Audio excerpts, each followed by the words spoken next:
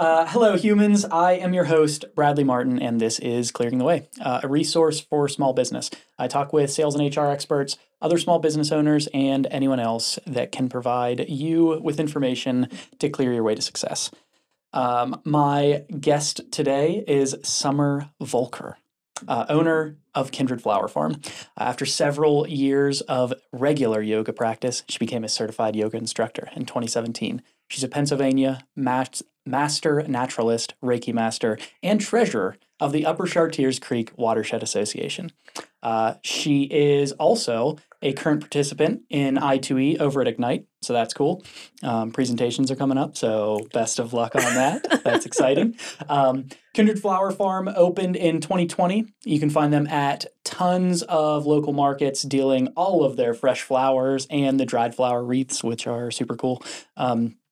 They also have weekly fresh flower subscriptions, which are pretty cool. So if you are looking for a wonderful gift for all of your loved ones, check out that link down below. Summer, thank you for being a guest on Clearing the Way. Thank you for having me. I appreciate it. So let's start. You grew up locally, right? I did, okay, yeah. Where did you go to school? So I went to Cannon McMillan. Okay. Yeah.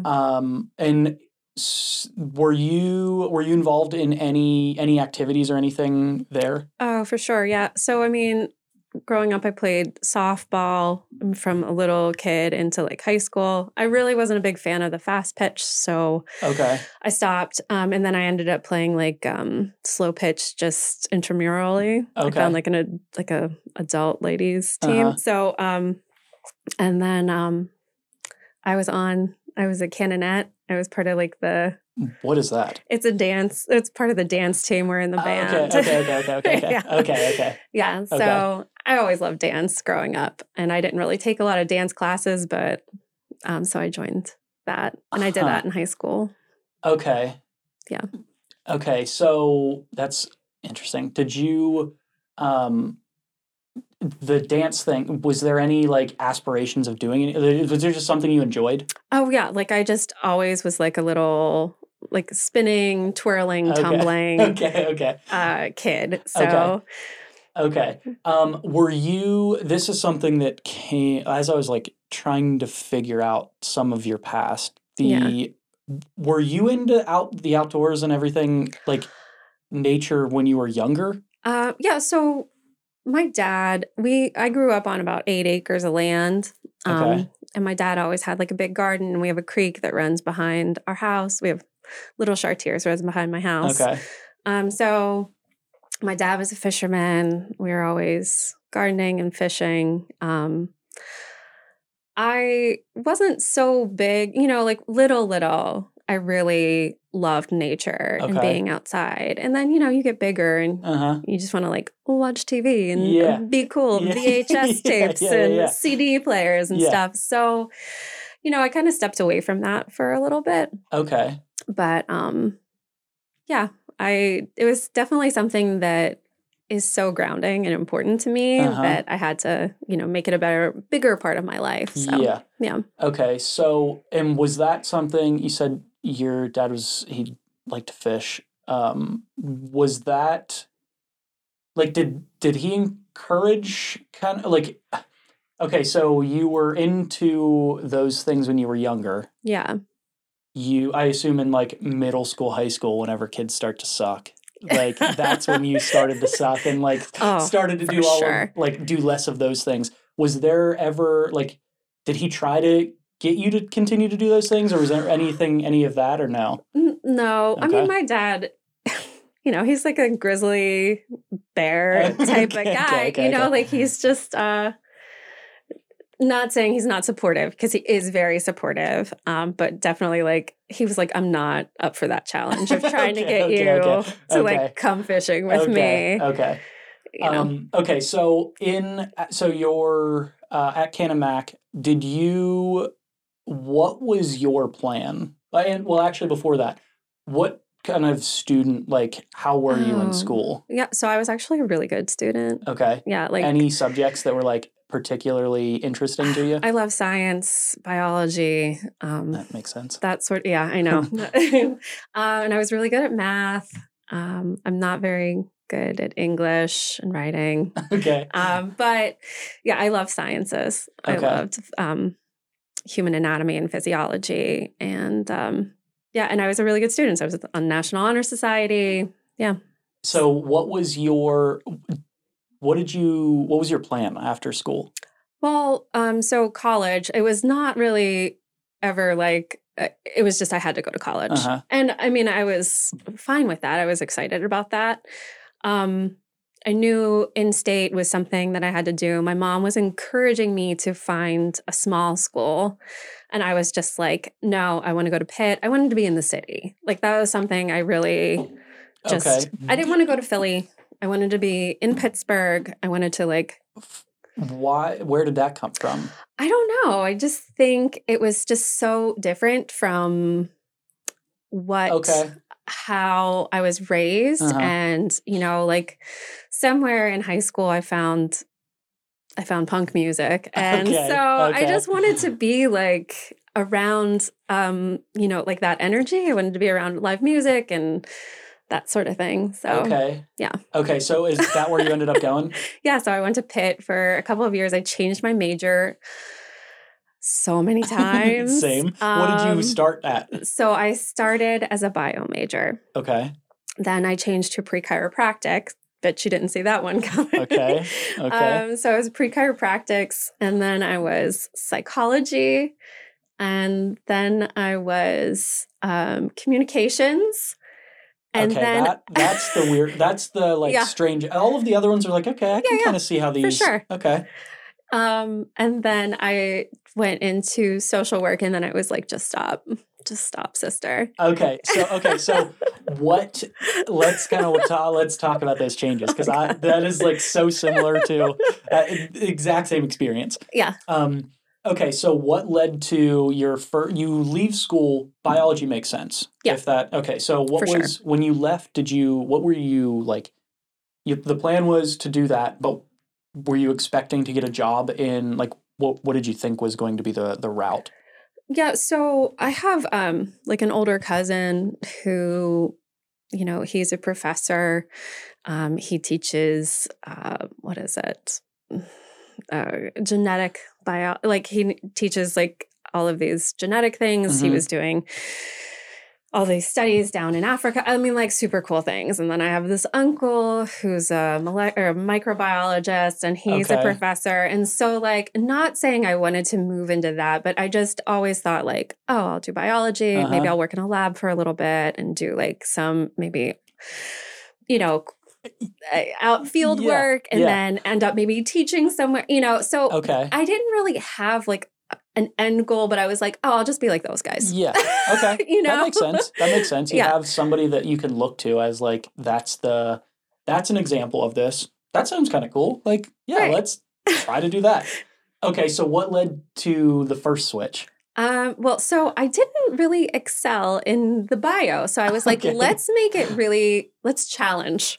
Because I was like, if I just buckle down, I'll really do much better. Yeah. And so then they throw like OChem and bio and like physics and stuff. And I was just like, this is so dumb. Like, what am I doing? Like, and my mom was just like, why are you like punishing yourself? She just wanted me to finish, basically. And I was like, I was trying to find the way. Mm-hmm. And, like nothing fit, and things I enjoy, but didn't have a passion for are kind of, Yeah. Okay, so same thing with the rest of the changes. Like you take probably a semester. If I'll talk from my experience, like you take a semester of it, or you take a year of it. It's like, okay, maybe I was wrong again. Like 100%. Okay, 100%. I will say this: so I took time off, from school. And then I went back and I was just like, I'm just going to take a bunch of random classes that I want to take, right? So I took piano, and I took Russian fairy tales. And I took... Okay. Right. Okay. I took... But it's all like things that you needed, you know? It's all things for your... Yeah, there's all the gen eds and like all... or not the gen... like all of the extra credits that you have to get. Right. Yeah, so I was just like... And that was like my most favorite semester. A bunch of random stuff. Russian fairy tale. Okay. Listen, I still have that Russian fairy tales book. Okay. I mean, college was a very long time ago. Okay. So you go back and you do that. Yeah. Like what's the next step after? Like, okay, you did that, but what was the plan? Or did you know what the next step was? It's like, that's such a wild thing to do. Yeah. It's kind of cool. It's kind of a cool move, but like, were you expecting to find something there, or like what was the goal? Yeah, I mean, I think the goal was just to like find something that I liked, that I excelled at, that I could finish a degree. And like it just wasn't happening. And at the time, I started working in like bars and restaurants, and I'm sorry. You're okay. Yeah, and so like that was something that was kind of like, well, I'm making money. I'm able to live on my own. Like I don't have to have a degree. Like I didn't even realize like that was an option for me, because it was always like, get a degree. Yeah. You're smart. Get a degree. Yeah. In retrospect, I wish I would have finished, but at the same time, it's not really a factor now in my life. And I think I'm happier because of these choices that I made. Yeah. But having a degree would be like cool to just be like, yeah, I finished. Look at me. Yeah. That's a nice piece of it. Yeah. But, it still took me forever to pay off student loans. They're paid off, but like, you know. Okay. So eventually you decide, no more. I'm not spending any more money. Yes. Okay. So did you know you were making money at that point? Cool. And live on your own. That's helpful. Yeah. Did you have any thought at what what was next? Like what was the plan? Or was there any plan? Or was it just like, let's just continue figuring it out? Yeah, I mean, that was the plan. It was like my early 20s, and I was just having fun, being free, you know?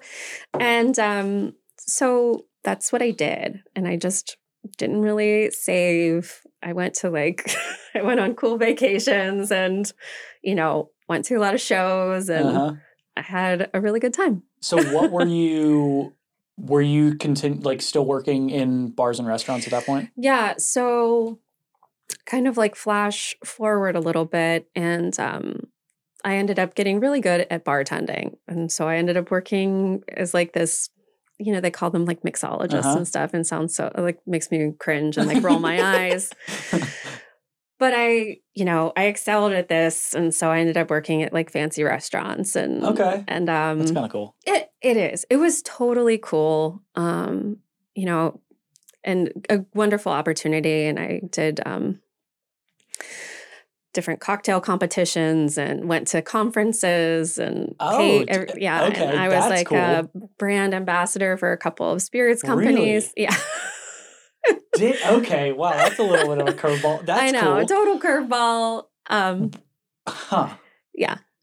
That's cool. That's a nice little party trick that's I'm sure nice to whip out every once in a while. It is. I can still like make a really good Manhattan or old fashioned, and sometimes I bust out some like obscure boulevardiers and Okay, so you're getting pretty good at that.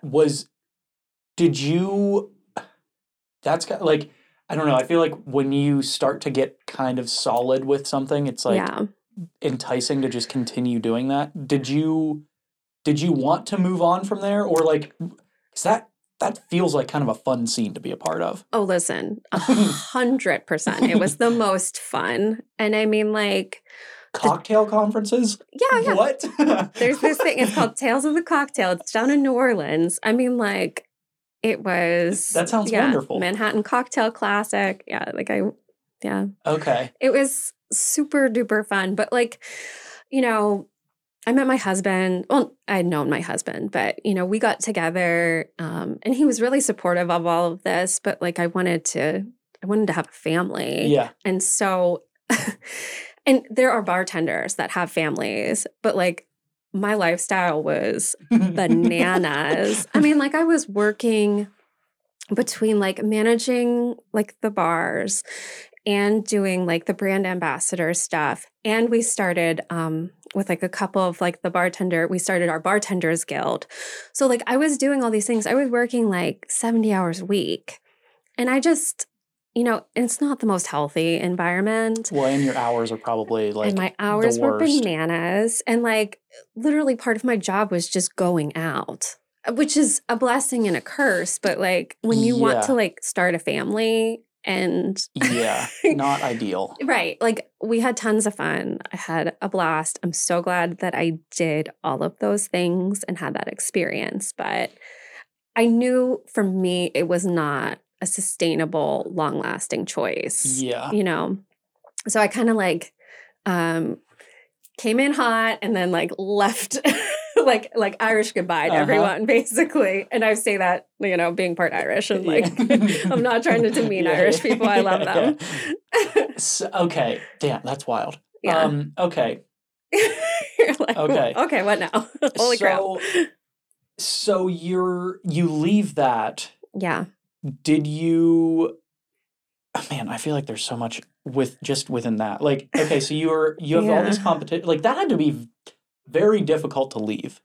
It was, because a lot of it was ego-driven, like people telling you you're really good or they want you to. Nice. Oh my gosh, it feels wonderful.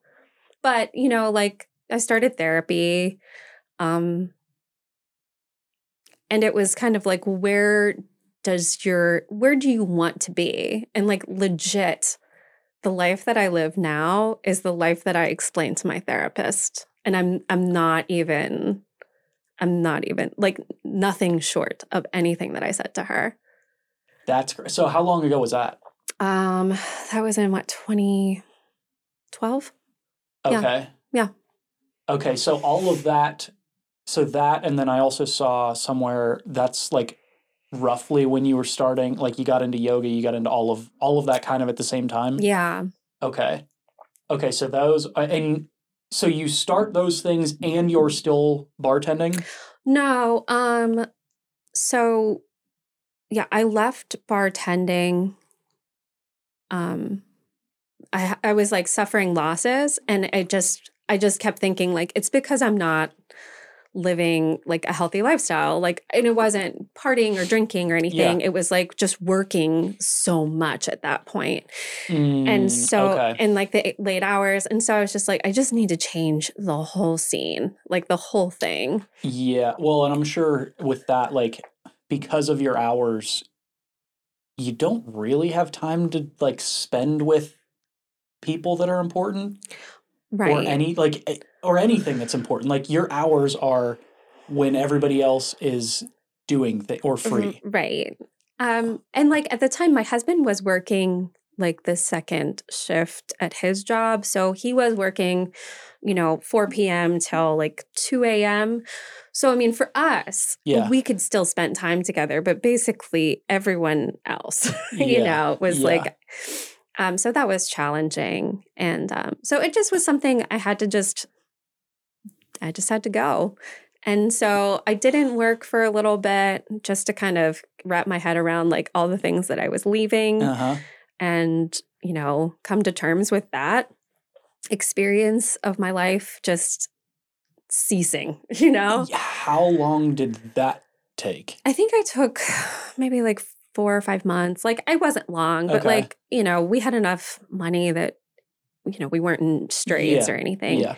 But it was definitely a couple of months to just regroup and figure things out. That had to have been very difficult. It was. But like, you know what? Like, positive, but like, yeah, that's a big, especially like something like that where it's a job for sure, but the piece of like, of it, like you can see the enjoyment of people and you get that like you said, oh, this is fantastic. You're really good at like that all feels great. And now it's like, hey, you don't get that anymore. You get it in maybe different ways, but it's not like from random people, which for some reason feels good, which is like, I don't know you, but you're telling me this. And that's like, oh, it's a little ego stroke, a bunch of little ego strokes every day. And now there's none of that. That's tough. Yeah. What, okay, so during those 4 or 5 months, however long it was, did you have anything like that really helped through that?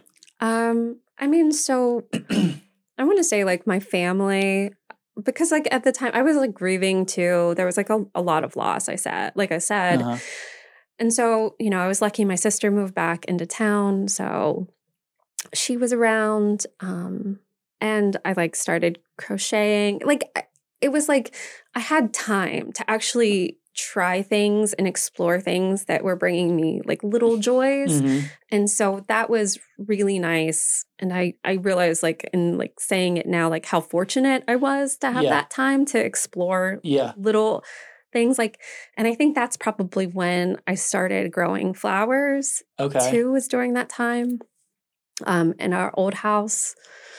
So yeah. Okay. And I ended up after that, like working at just like a chiropractor's office. I was like the front desk girl and they were like, what did you do before? I mean, like, and they like Googled me and they like found video. Like they were like, oh my gosh, this is wild, you know?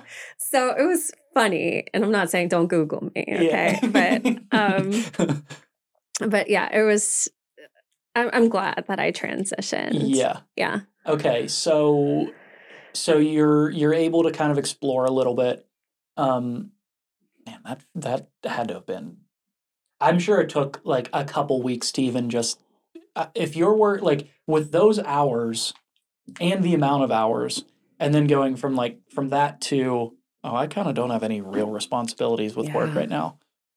Okay, that's 70 extra hours a week. That's wild. It was. That's crazy. Yeah, it was. It was crazy. But like my husband and I, we were like, you know, we took a trip, like we went to the mountains. We went that was the first time we went to like the Smoky Mountains. And that's like really a special place for us. And, you know, I got to visit my brother-in-law and sister-in-law down in Kentucky. So like we, you know, did little things to kind of, regroup. So when did you start getting back into all of the, like reading through a bunch of the things, like nature is such a big part. Yeah. When did that kind of reignite? So that happened whenever I did the yoga teacher training, that kind of opened up that floodgate.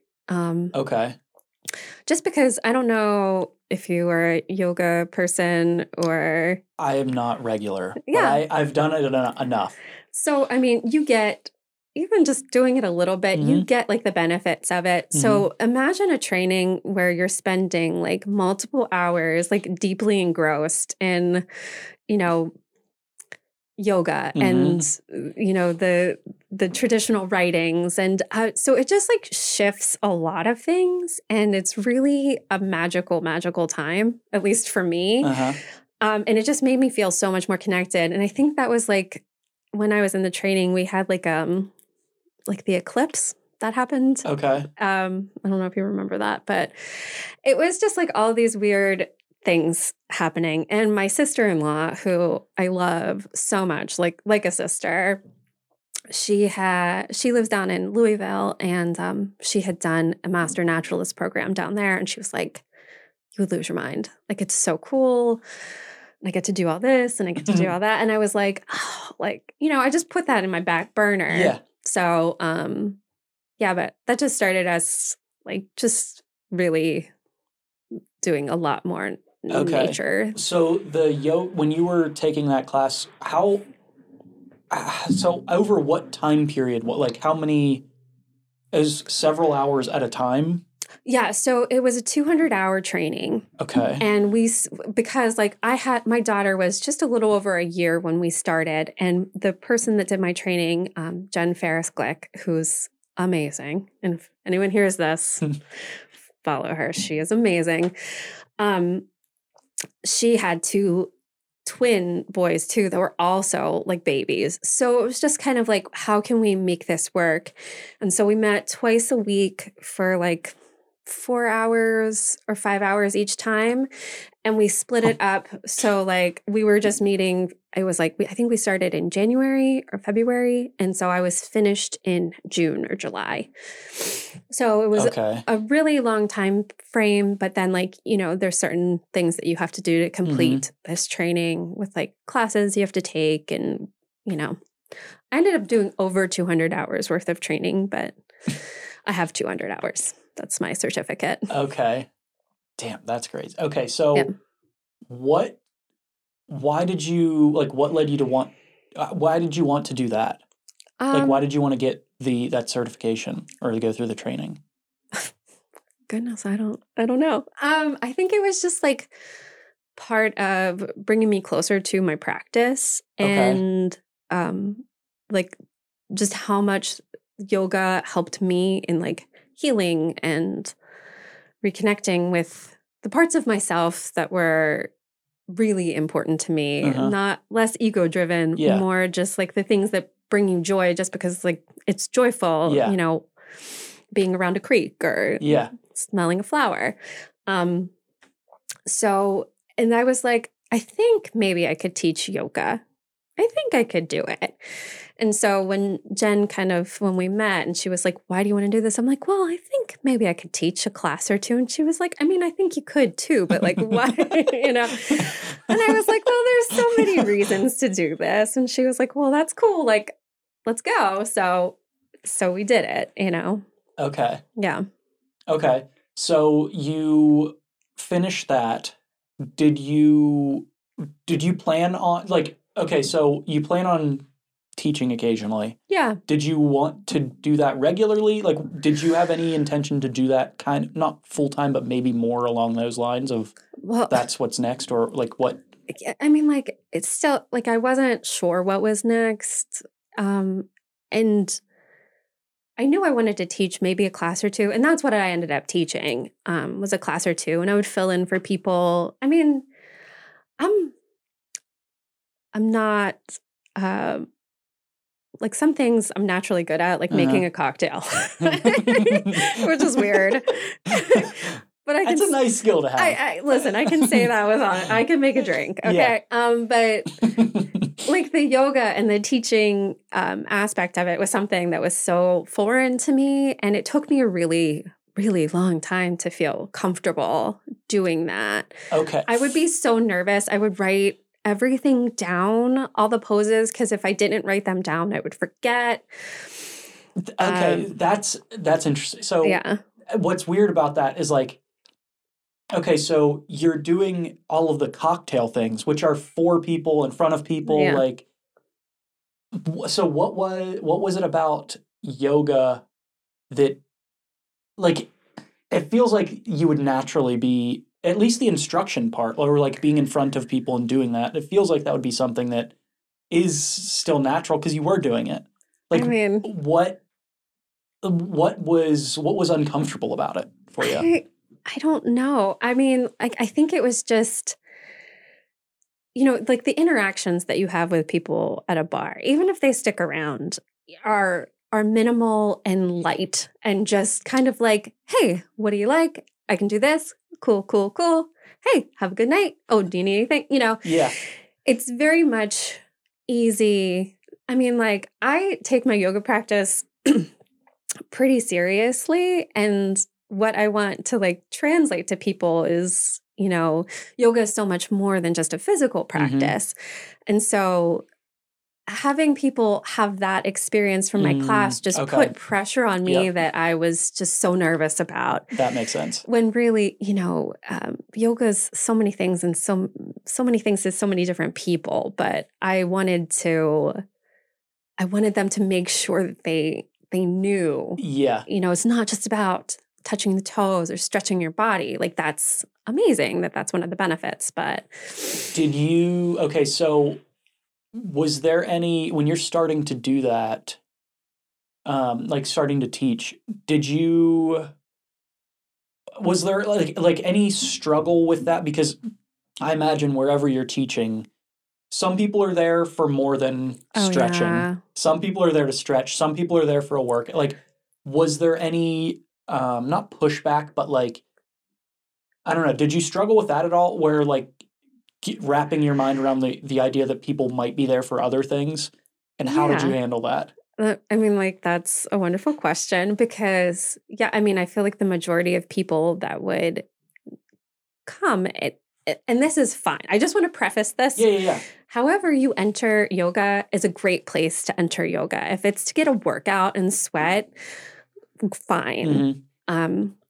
But so like I would feel bad because like my classes aren't classes that you're going to like get your workout and sweat on. And so like people would come to class and they'd be like, okay, whatever that was.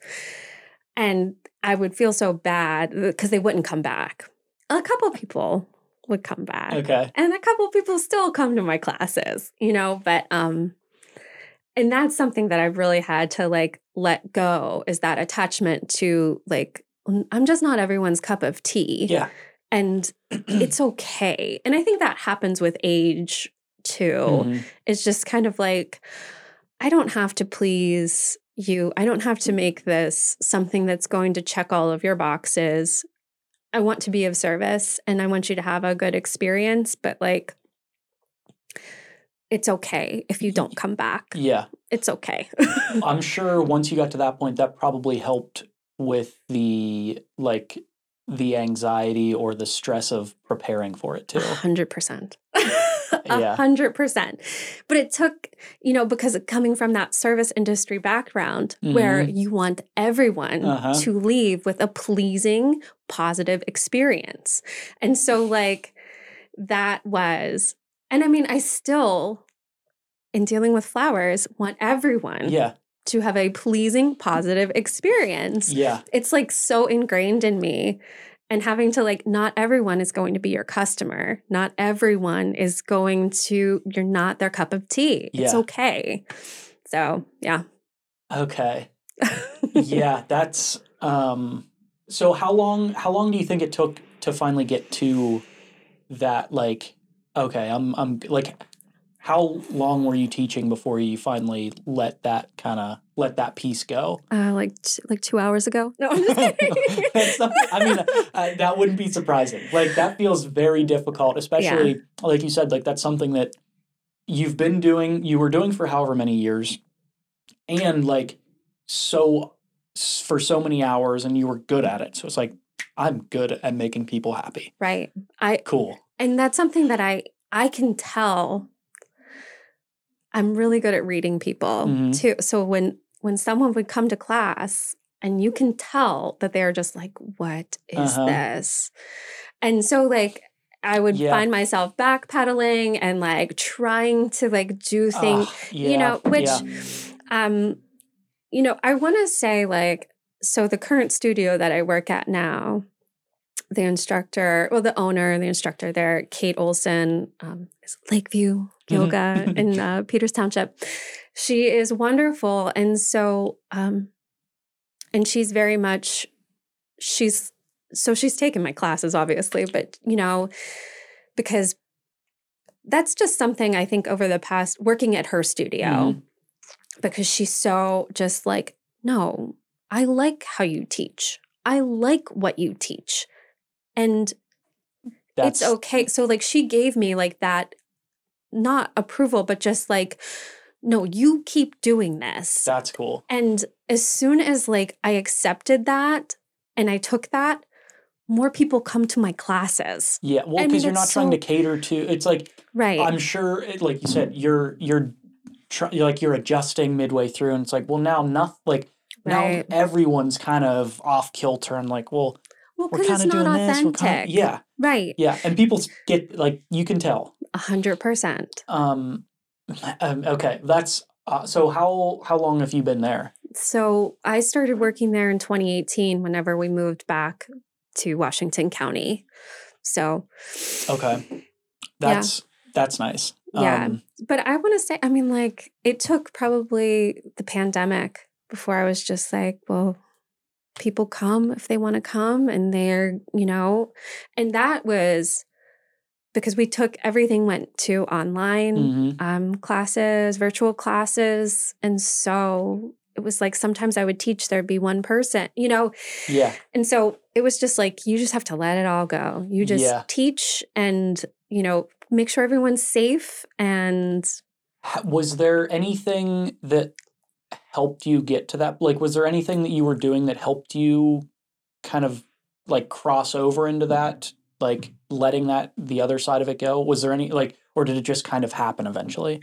I think it just kind of happened. I think, I got comfortable with who I was and the teacher I was. And it wasn't about me, teaching, exactly how I was taught to teach. It was about finding my own voice and, and really landing into like stepping into my own authenticity. Yeah. Which was like a big part of my training, but it's really hard to do. Yeah. It's really, really hard. Well, yeah. It's especially like we've said it however many times, but especially with the background that you had. Yeah. Because that's not really yeah. That's not what you're doing. You're pleasing people. Yeah. I'm here to make dope cocktails that everybody loves. Okay, cool. I'm fantastic. But now right. It's like, okay, people are still going to love this, but it's way better if I love it too. Like, okay, but I have to love it first or everyone's going to know I'm kind of like not really doing what I want to be doing. And it's like kind of half this and half that. Like, yeah, that's okay. So eventually you get there though. Yeah. That's awesome. Yeah. Okay. And at that point, were you working working anywhere else or did you have, like how long were you at the chiropractor job? A couple of years. I was there, I think maybe 2 years, maybe 3 years. I was there until I had my daughter. Okay. And then I really wanted to just focus on, it took us so long to have her that I just wanted to kind of enjoy it. And I say that like, I'm really lucky that I got to do that, but like daycare is crazy expensive and it would have been like my whole paycheck just to put her in daycare. So, I mean, part of it was financially, it was just a draw. Yeah. Yeah. But the other part of it was I really wanted to experience being a mom and have that and, be able to just spend time with her. Yeah. So I did. And were you teaching during that time at all? Yeah. Okay. So I got my certification after she turned 1. So she was about 1.5 when I started that program. Okay. Yeah. Yeah. And so, okay. But I mean, teaching yoga a couple times a week is a couple hours and no big deal. Okay. So at any point up to that point, was there any idea of starting a business? Well, thinking about like yoga, right? So it's really hard to make a living in yoga. The yoga instructors that that are like making money work their butts off. And the majority of them not only have to teach like a ton of classes a week, but they have to offer private clients. And so I was like, maybe I should open up my own studio, but I just didn't feel comfortable yet. I was like, I need like at least years under my belt to really have that. So it was something that just kind of like breezed through my consciousness. And then I was like, no, girl, no, you're not there. But like my goal was that by the time my daughter turned 5, I wanted to be bringing something back to the family, Okay. So, because I was like, when she starts elementary school, like, let's start contributing because like we were able to pay bills and do the things. But it would be nice to not be worried about doing the things or, Yeah. This episode is brought to you by the City of Washington Citywide Development corporation. If you're a small business in Washington and you need another set of eyes on your situation, or you need help growing, you're not sure what's going on with the business, you can't figure out how to get out of the current struggles you're going through, you're just looking for ways to become a little bit more efficient, anything else like that. Or if you don't know where to go next, you don't know who to find to fix whatever the problem is, reach out. The WCDC is a free resource. We're here to help. The links are down below. Reach out. Like I said, it's a free resource. Now back to the episode. Okay, so, and did you have any idea, like, did you have any plans for what that thing was going to be, or no? Just it was something either was going to happen. Yeah, something was going to happen. I was going to either take a job, do something. I had done like the master naturalist training, which I can't use that to get a job. Mm-hmm. But what is that? So the PA master naturalists are a group of volunteers. And they basically run this program where you do all of these educational sort of, you go through this educational training where you learn about geology and flow and basically anything in that, birding, like we did it all. It's super cool. The program is awesome. I'm so happy I did the program. And then like part of it is that you have to do so many volunteer hours per year and so many advanced training hours per year to keep up with your PA Master Naturalist certification. Okay. Or your status or whatever. But you're just an unpaid volunteer. You actually pay to join the program. But the training was 100% worth it. It was That's cool. It was super cool. I mean, we did a foraging class. We did a mushrooming class. We learned how long was that? How long was the I'm trying to remember. I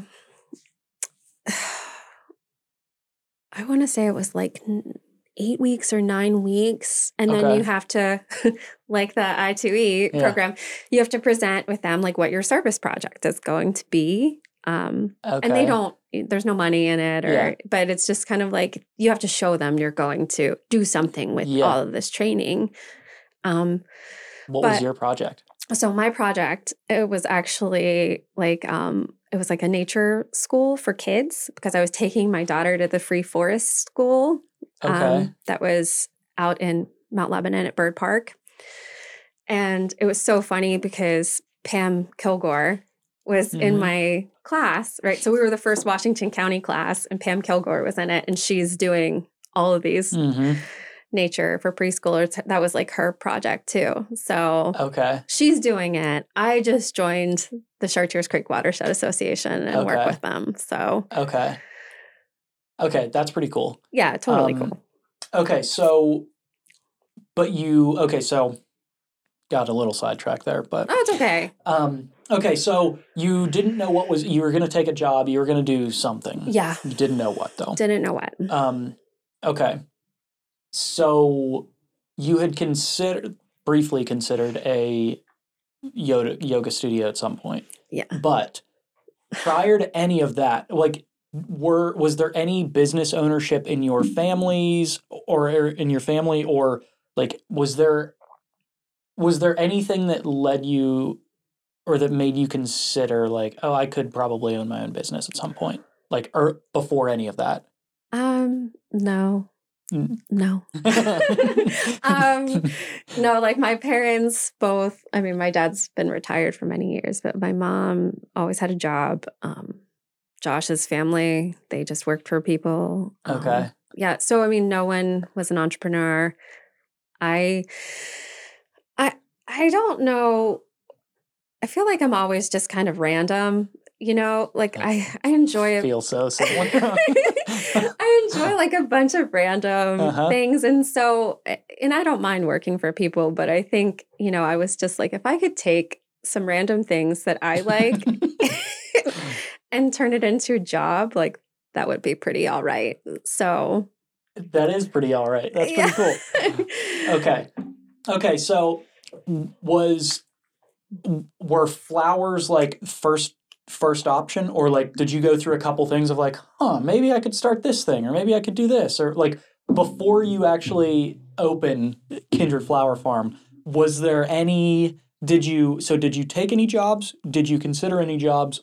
And were there any other like things that you were going to try to conjure up to make this like, I like that. I'm going to take these things and this is how I'm going to try to make money? Was there anything else, or this was first option and you ran with it? So there wasn't anything else. But it was like in the middle of the pandemic. Mm-hmm. Right. I mean, like all good ideas. Yeah. So like my daughter started school in 2020, like kindergarten. Mm-hmm.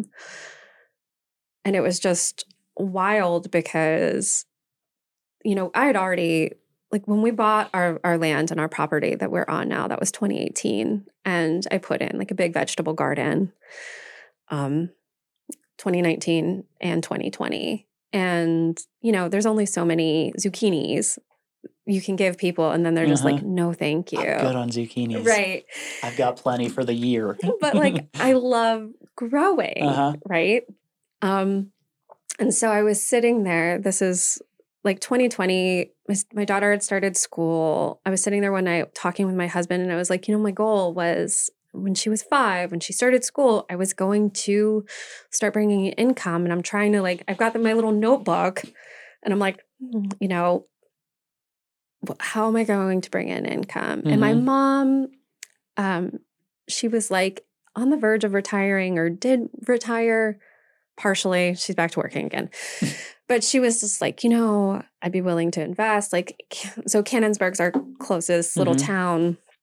Canonsburg is trying to revitalize their neighborhood. There's all of these businesses that are going up for rent. Like, would you and your sister maybe consider doing something? And so one of my favorite stores in Pittsburgh is the Farmer's Daughter.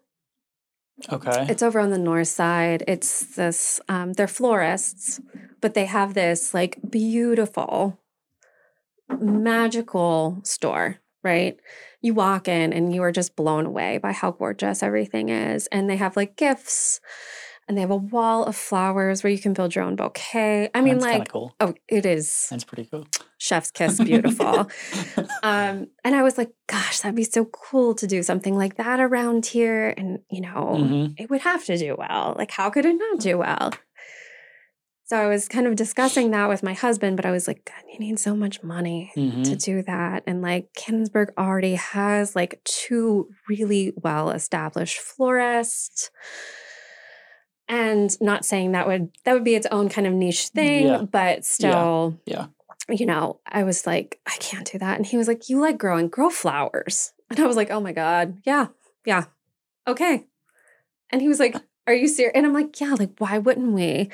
And I had already, like, I buy my seeds from this company. She's called Floret, and she's based out of the Skagit Valley in Washington. And it is like, her farm is the most magical place you have ever seen, hands down. If you have an opportunity, like, search it online, you will be blown away. And I was like, that's what I need. Like, that's what I want. And he was like, well, where would we sell? And I was like, I don't know, like farmers markets. I don't know, like, I'll just figure it out, Like, there was no plan, but I was like, I'm going to grow flowers. Like, that's the business I'm going to do. This is perfect. Because I was already growing flowers, but not to that level. Yeah. So. Okay, so were you, how long had you been into growing any, like, did that start when did that start, actually? Yeah, so I was growing things in our old house, but it was, when I tell you, so we lived in Brookline section of Pittsburgh, which is all hills, but we had like a little backyard, and it was tiered. And so I was like, I'm going to grow in this level area that they've tiered off, that obviously they had to have had a garden in there before. I mean, like, the amount of crap we found in the dirt back there. It was just a dump site. Yeah. It was just a dump site. Like, everything there was carpet, there was tires, and I was like, well, I can't grow vegetables in there because like, who knows what kind of chemicals have been leached into this soil. Yeah. So I was like, I'll grow flowers. So that was like the first time I ever grew dahlias, and I didn't dig them up at the end of the season. I, let my tubers rot, because I didn't know any better. But yeah, I had daylilies on my hillside. My best friend and her mom are daylily people, their families hybridize and stuff like that. So when you were growing up, was there did you guys garden a lot? Was that where that? So my dad always, and my grandpa always, they are country boys through and through. Always had massive gardens. Didn't matter how many excess zucchinis, they were growing them. And my grandma, she had a greenhouse. She grew flowers. Okay. And my other grandma, she was a propagating whiz, and she would propagate roses. So I've always been around gardening and flowers. Did you help at all when you were younger? I wouldn't really help. I would dig potatoes with my dad and eat them raw. That's I know, cool right? Move, I guess. cool move, I guess. But I always loved it. Okay. So I didn't really learn. I mean, I watched my dad start seeds, which is how I kind of had the basis, and I borrowed his little light to start seeds for the first time in 2019, whenever I started flowers and stuff. But yeah, I didn't have any training or anything like that. I had to learn everything. Okay, so Okay, so kick back into you're deciding this is what I'm going to do. Yeah. The switch from doing this just for yourself and people to selling this, how was that transition? I mean, when I say I didn't know what the heck I was doing, I really didn't know what the heck I was doing. And that's, I invested that first season in Floret offers learning modules. Okay. And so that covers everything from starting seeds to pricing to everything. That's helpful. 1,000% helpful. And thank God, because growing it to that scale is just not something I ever knew I could do. And starting everything from seed is not, it was just a lot. So my first season was just kind of will there be flowers? That was the only thing I was concerned about. Okay. And so I had signed up to just be a visiting vendor at the Washington Farmers Market because I love that market. Just in case I did have flowers, I was and I knew worst comes to worst, I could throw some sunflowers in the ground and I would have sunflowers, but having the kind of quality flowers that I wanted to supply the market with was something that I was just question mark, who knows? So, okay. Yeah. Okay. So was it the scale at which you had to do it? That was the new challenge, or did the business side early on, was that even a concern, or was it kind of just I'm just going to sell things and we'll figure it out? Yeah. I mean, that's pretty much, I'll just sell things and figure it out. And I mean, I got an LLC, I knew I had to pay sales tax. There's little things just from previous, workings and people. I knew I had to do certain things in order to sell. I knew I had to get insurance.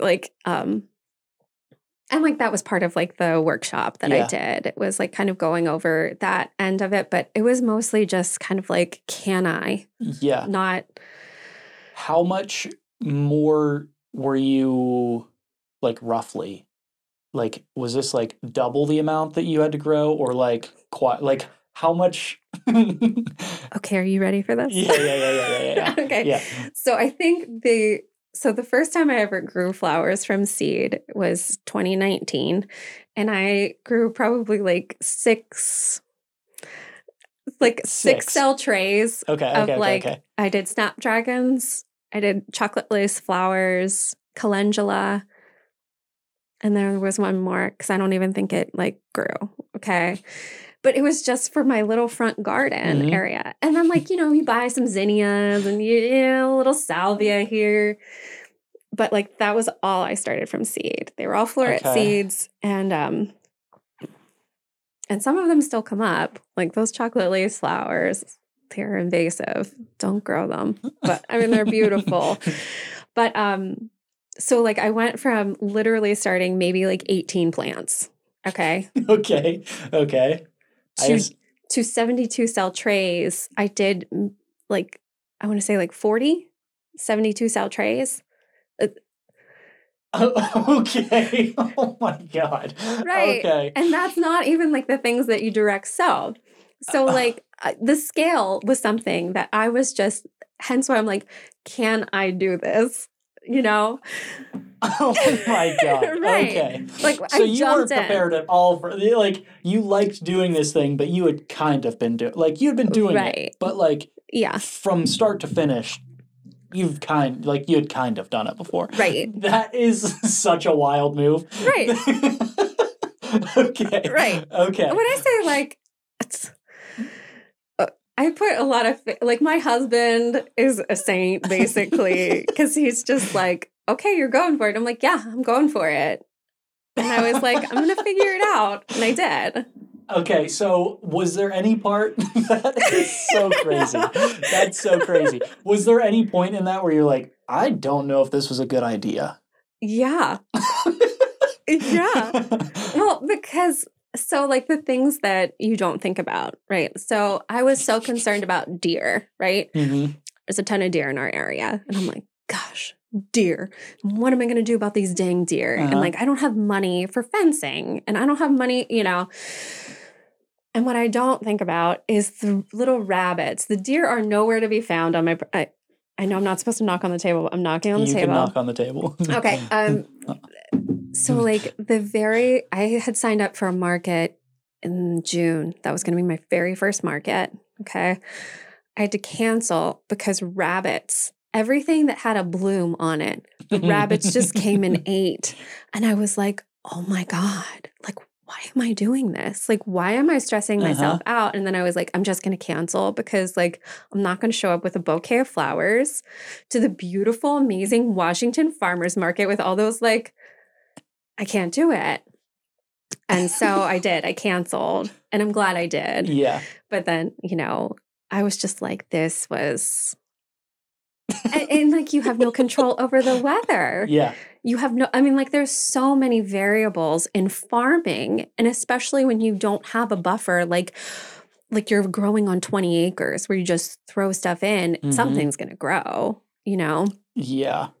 So that first year, how did it go?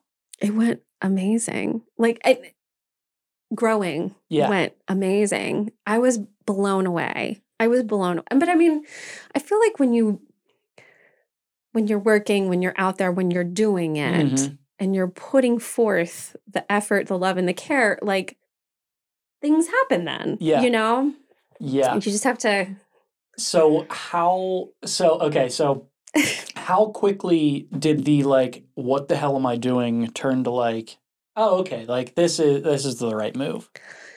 Because I don't know enough about growing flowers to know what the like, okay, you're starting with these seeds and now you have something. Like, how long until you were finally like, okay, this was, all right, we're good. Like, this was the right move. Yeah. I think this is going to work. I think when I was able to not only bring flowers to the market, but people were buying them. Okay. And like Betsy, the market director, she said to me, she was like, I know you've only signed up for like one market a month, but if you have flowers and you want to come back, like just let me know. Cause not all vendors show up. And I was like, oh, so I can just like come? And she was like, yeah, just let me know. Like they're so nice and accommodating there. And so I called her up and I was like, I have flowers. And she's like, I've got space for you. Come on down. And I was like, okay. So like when I could do that and the garden was like beautiful and things are like growing like gangbusters. I was like, yeah, like this is it. That's cool. Yeah. I mean, like literally I get chills just like thinking about it now because it was so, you get the feedback, not just from the people, but like the flowers. Like the flowers are healthy. They are thriving. Like this is what it's all about. So that's cool. Okay. So like first year you've got it. Okay, cool. This is something that I can do. Yeah. Okay. That's good. Okay. So at what point did you start kind of expanding into, I assume from there you started jumping into different markets? Yeah. Or like how did you plan on getting to more people? Because I assume at some point it's like, I've got a bunch of flowers and I got to get rid of them. Well, I donated a lot of flowers that first season. I gave so many flowers away. And I mean, like, just because I wanted to. Like, I could have tried doing X, Y, and Z, but I was just like, I was so happy that things were growing, So yeah, I did like a couple of markets at Peters Township and I forget what the question is. But just like, how did you did you know how you were going to get them to more people? Okay. Because you have, I assume, extra or a bunch to get rid of. You're only doing the Washington Farmers Market at the beginning. Did you quickly try to get into different markets, or you're giving some away? Yeah. Did you try to sell any online? Like, what was that kind of the process of like, okay, I have a bunch of extras now. Yeah. Now what? So I did have a way to purchase online, which I'm glad I have a website. I wish I wouldn't have purchased a website so early on because like I had a website before I had flowers. Yeah.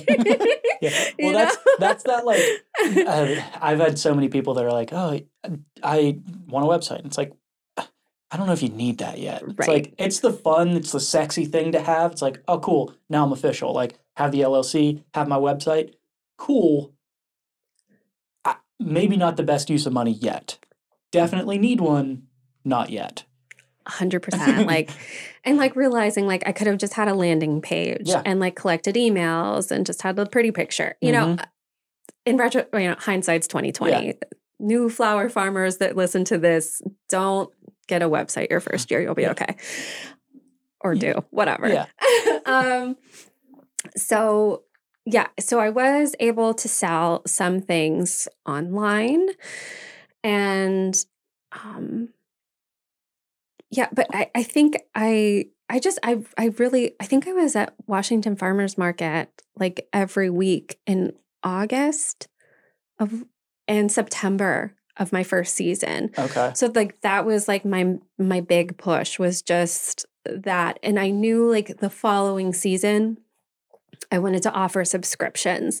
So I was really hoping I would make connections at that farmer's market and kind of maybe some of those people would want to buy flower subscriptions from me. So what were you, at that point, what were you selling? How were you selling online? So I had like, it was just like a bouquet. Like you could get like, yeah, like a small or a medium or I think maybe it was just 2 sizes of bouquets. Okay. And so you wanted to do the subscriptions the second year. Was that something where did that come from? I mean, I steal everything. All my good ideas come from other people. So yeah, I mean, like there's a bunch of flower farmers. There's a bunch of like CSAs that offer like bouquet add-ons and stuff in the city. So, I mean, it's not an original idea, but I remember calling it like a flower CSA and people were just like, what the hell are you talking about? And I was like, a subscription. And they were like, oh, okay, cool. Yeah. So, yeah, I knew I wanted to do that my second year. And like the only way I knew how to like let people know was just like online. And so I did like a giveaway. That was like a good way to get people engaged. It was like 2021. I think before Christmas, I was like, this is the perfect gift for yourself or for a loved one. This is going to be like 4 months of flowers. with delivery. Mm-hmm. And so like, I think that opened up because I got a lot of traffic, like, because it was like, tag 2 friends, share, all that stuff. Yeah. But like, I got a couple of people that I wouldn't have that actually ended up purchasing. Yeah. That probably wouldn't have done that if I wouldn't have had that giveaway. That's cool. Yeah. So, okay. So how, like, okay. So that first year, obviously the initial struggle is like, is this even going to work? Right. Can I even produce this much? Yeah. Okay. Step one. Well, first, how did you decide how many you were going to? I assume that was part of like the workshop. Like, here's a good amount to start with, or something like that. Well, they give you like an actual workbook, that you can just enter in the size of your field. Okay. And then you can put in like how long your rows are, how wide, what the spacing is of the flower. I mean, like seriously, the workshop was worth it for that alone, because like even now to this day, I'm like, well, I know if it's 9-inch spacing for these flowers, I'm going to need 3 trays minimum for this row or for half a row. Okay. So that was all. So, okay. So that first year, was there anything aside from like, can I do this? Was there anything that came up on either the business side or on the growing side that was like a significant hurdle that you were a little like unsure of? Or was it pretty like not smooth sailing, but kind of that first year? I mean, I don't want to say it was smooth sailing, but like nothing significant. Nothing significant. Okay, so after that, year 2, you are planning on the subscriptions. You do the giveaway, and that's helpful. How did you see a big jump in, like, how did year 2, were there any other issues that came up that year that were like, oh, this is brand new now? Like, I did not experience this in year 1. Like business-wise or growing-wise? Yes, so all of the above. I had a lot because I grew more flowers this past season. Okay. So my second season, I grew more, and I grew more intensely. And we had... What does that mean? So like I decreased, because my space didn't change, but I decreased the space between the rows. Okay. Not by choice, but it ended up, I was just stuck with it. My dad, he was like, well, Ro's going to go here, And I was like, okay, well, you got the tiller. So this is happening now. All right, I guess we're making this work. Right. And I mean, like, I'm grateful that he's helping me. Yeah. But, you give me lemons, I'll make lemonade. Yeah. But so I had like a lot, like the space between rows was like 12 inches. Now the year before it was like between 24 and 18, which is not.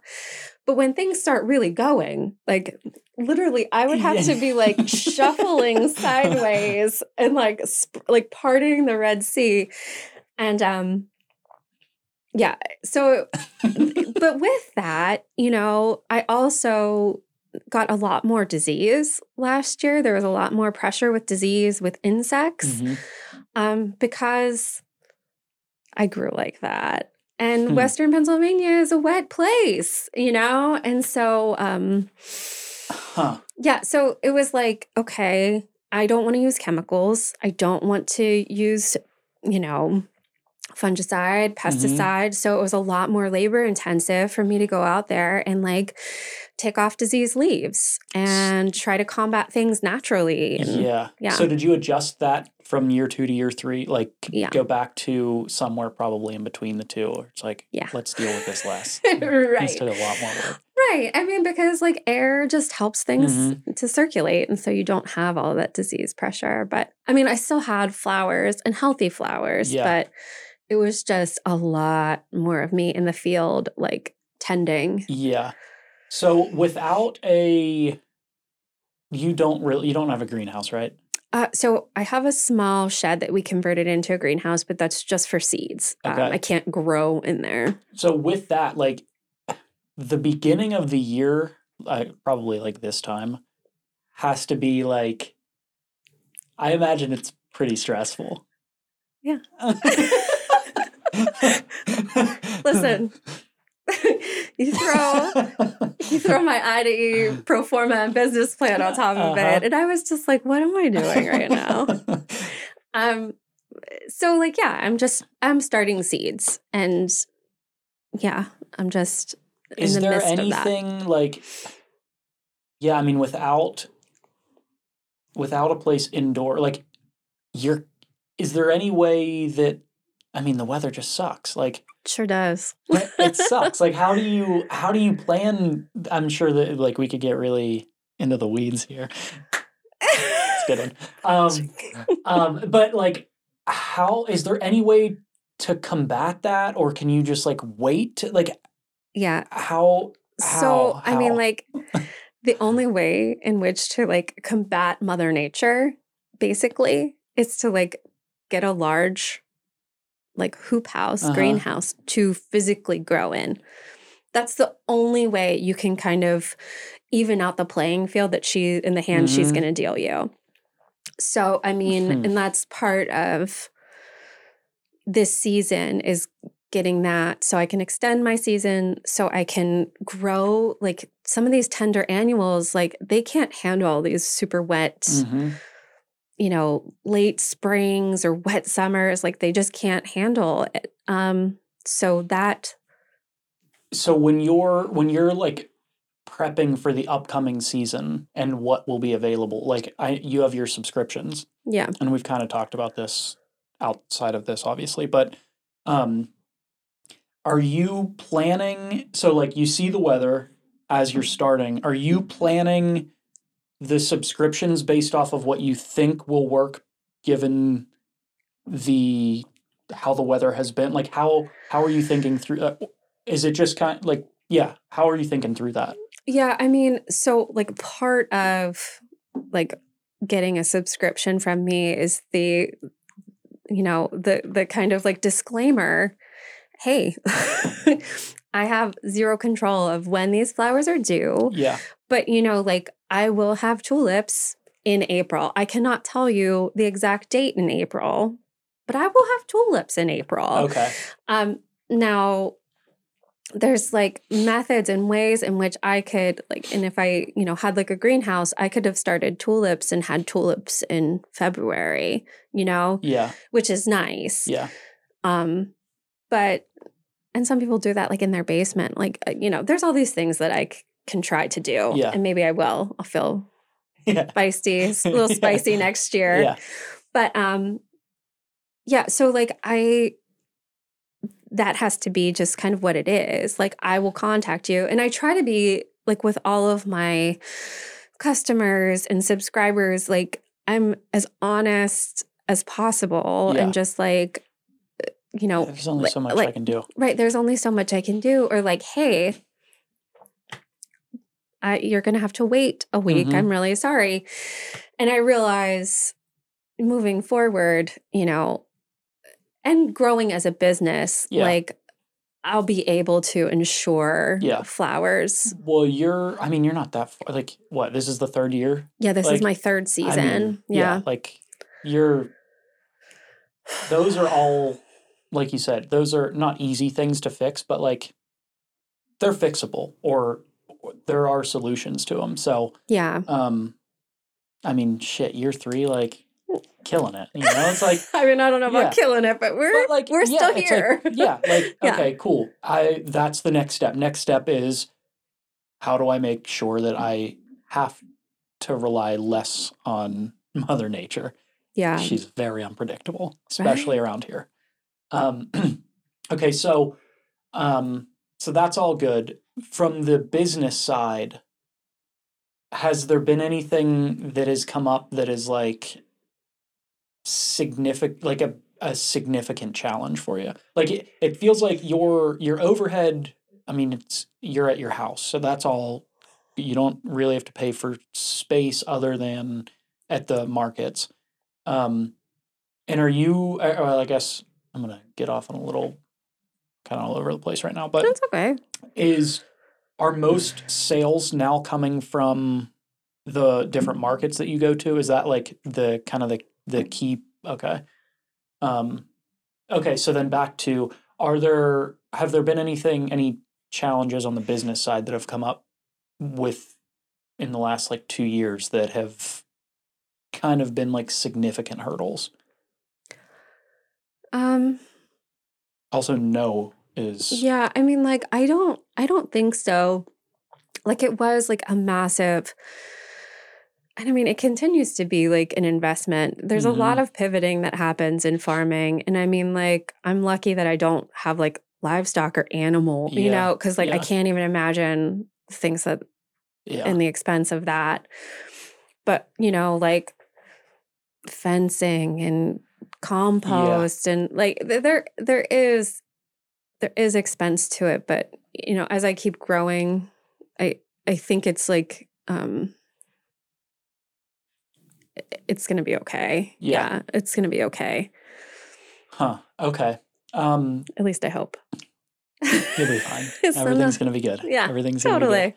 Going to be good. Okay, so is there okay, so on the business side, it's kind of like figuring it out. Everything's relatively smooth. When things come up, you just kind of figure it out. Like, that's kind of it. And now you're in I2E, so that's gonna add some new thoughts and some new wrinkles to the operation, which is good. Yeah. That's all good. Okay. And growing wise, like, I guess this year you'll probably have technically less than last, like if you're not spacing everything the same, or? No, because I'm putting in, gotta keep growing, man. Okay. So I'm putting in raised beds. Okay. So yeah, I'm gonna have like 6 raised beds, and that's gonna be, they'll be nicely sized. Okay. Okay. So other than like the pests and all of the things with that, yeah. In those first 3 years or I guess you're into the third, but have there been any like significant learnings from year to year on the growing side? On the growing side, yeah, I mean, like, there's lots of things that I'm like, well, I'm not going to grow that again. Okay, so really just like figuring out what sells, what you don't want to grow, what's more difficult. That's kind of the biggest. Yeah. Yeah. I would say that's probably like the biggest hurdle, is just figuring out like what Kindred, like what we are, like what we do, and how to differentiate, our flowers from other people's flowers, How, okay. How are you, like, how are you thinking about that? So I take the consumers into mind, what they like. But also I think I have like stylistically, I know what I like, and I know what I want to offer and what I want bouquets to look like. Okay. So I mean, that kind of translates a little differently for like a farmer's market, because it's just very much like, oh yeah, here's a little $10 bouquet, like here you go. But for like how I want like orders and arrangements and subscriptions to kind of how I want them to be seen, and the company to be represented through them. So that's like, it's like a fine tuning thing. Okay. Growing the flowers, arranging them. Gotcha. Yeah. Okay. That's cool. Because I mean, anyone can just like throw some flowers together, and I mean, they're always going to be pretty, like, but what differentiates our bouquets from other people's bouquets, or, Okay. That's interesting. Yeah. That sounds kind of fun. It is. Yeah. That sounds like a fun thing to like kind of hone. Well, and it's nice because like I can pick what I'm growing. I have a lot of control over that. I'm not bringing in flowers. I'm not buying, imported, like I'm not doing that. Yeah. And, flowers are always beautiful, wherever they come from. But it's nice to really just see my vision like happening. Yeah. You know? That's cool. Yeah. I'm sure that's something that evolves, but do you feel like at this point that you've got that like at least close to kind of honed in, like what the vision for Kindred is, like what your brand is, like what that looks like? Do you think that's pretty honed at this point? Like obviously it's always going to like shift and meander and do all the things, but it's like, does it feel pretty locked in right now? It does. Yeah. Like it's like everything that I'm growing this year, I'm really excited about. And it's that's nice. Right. And that's a good spot to be. Yeah. Because, I would try things just to kind of feel it out, And it's like, I can honestly say now, like my space, right? There's nothing that I'm growing that I'm like, it doesn't have a place or how am I going to use that? Like, I still leave space for a little experimentation or, like there's some grains and like pods that I'm growing this year that I'm like, I don't know. Like, yeah. We'll just like throw it to the wind and see what sticks. Yeah.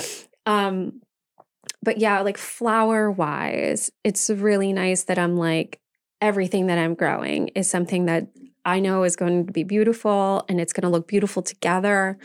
And it's, it's all like making sense now. That's cool. Yeah. That's got to be like, that's a pretty nice feeling. It is. That's pretty cool. Yeah. Okay. Anything that we haven't touched on that you think would be important that we've missed? We'll go through all of your links and all of that at the end. But, thanks. Anything that we haven't talked about? Well, we talked about a lot of stuff. I know. Like, we holy hit a lot. smokes. Okay. Then where can all of the humans of Earth find all of your things? All the links will be down below, but for the non-readers. So you can find me on social media, Facebook and Instagram at Kindred Flower Farm. And I have a website. It's kindredflowerfarm.com. Easy enough. I know. I'm like, I think that's pretty easy. Right. I think that's it. Okay. All of those links will be down below. Definitely check those out. If you have any suggestions for guests that you would like to see, email me. That email's down below. If you found this helpful or you enjoyed this or anything, please review, please share, please do all those things. Super helpful. Thank you for being a guest. This was fun. Thanks for having me. And thanks for listening. Have a marvelous week, and I'll see you next time. Thanks.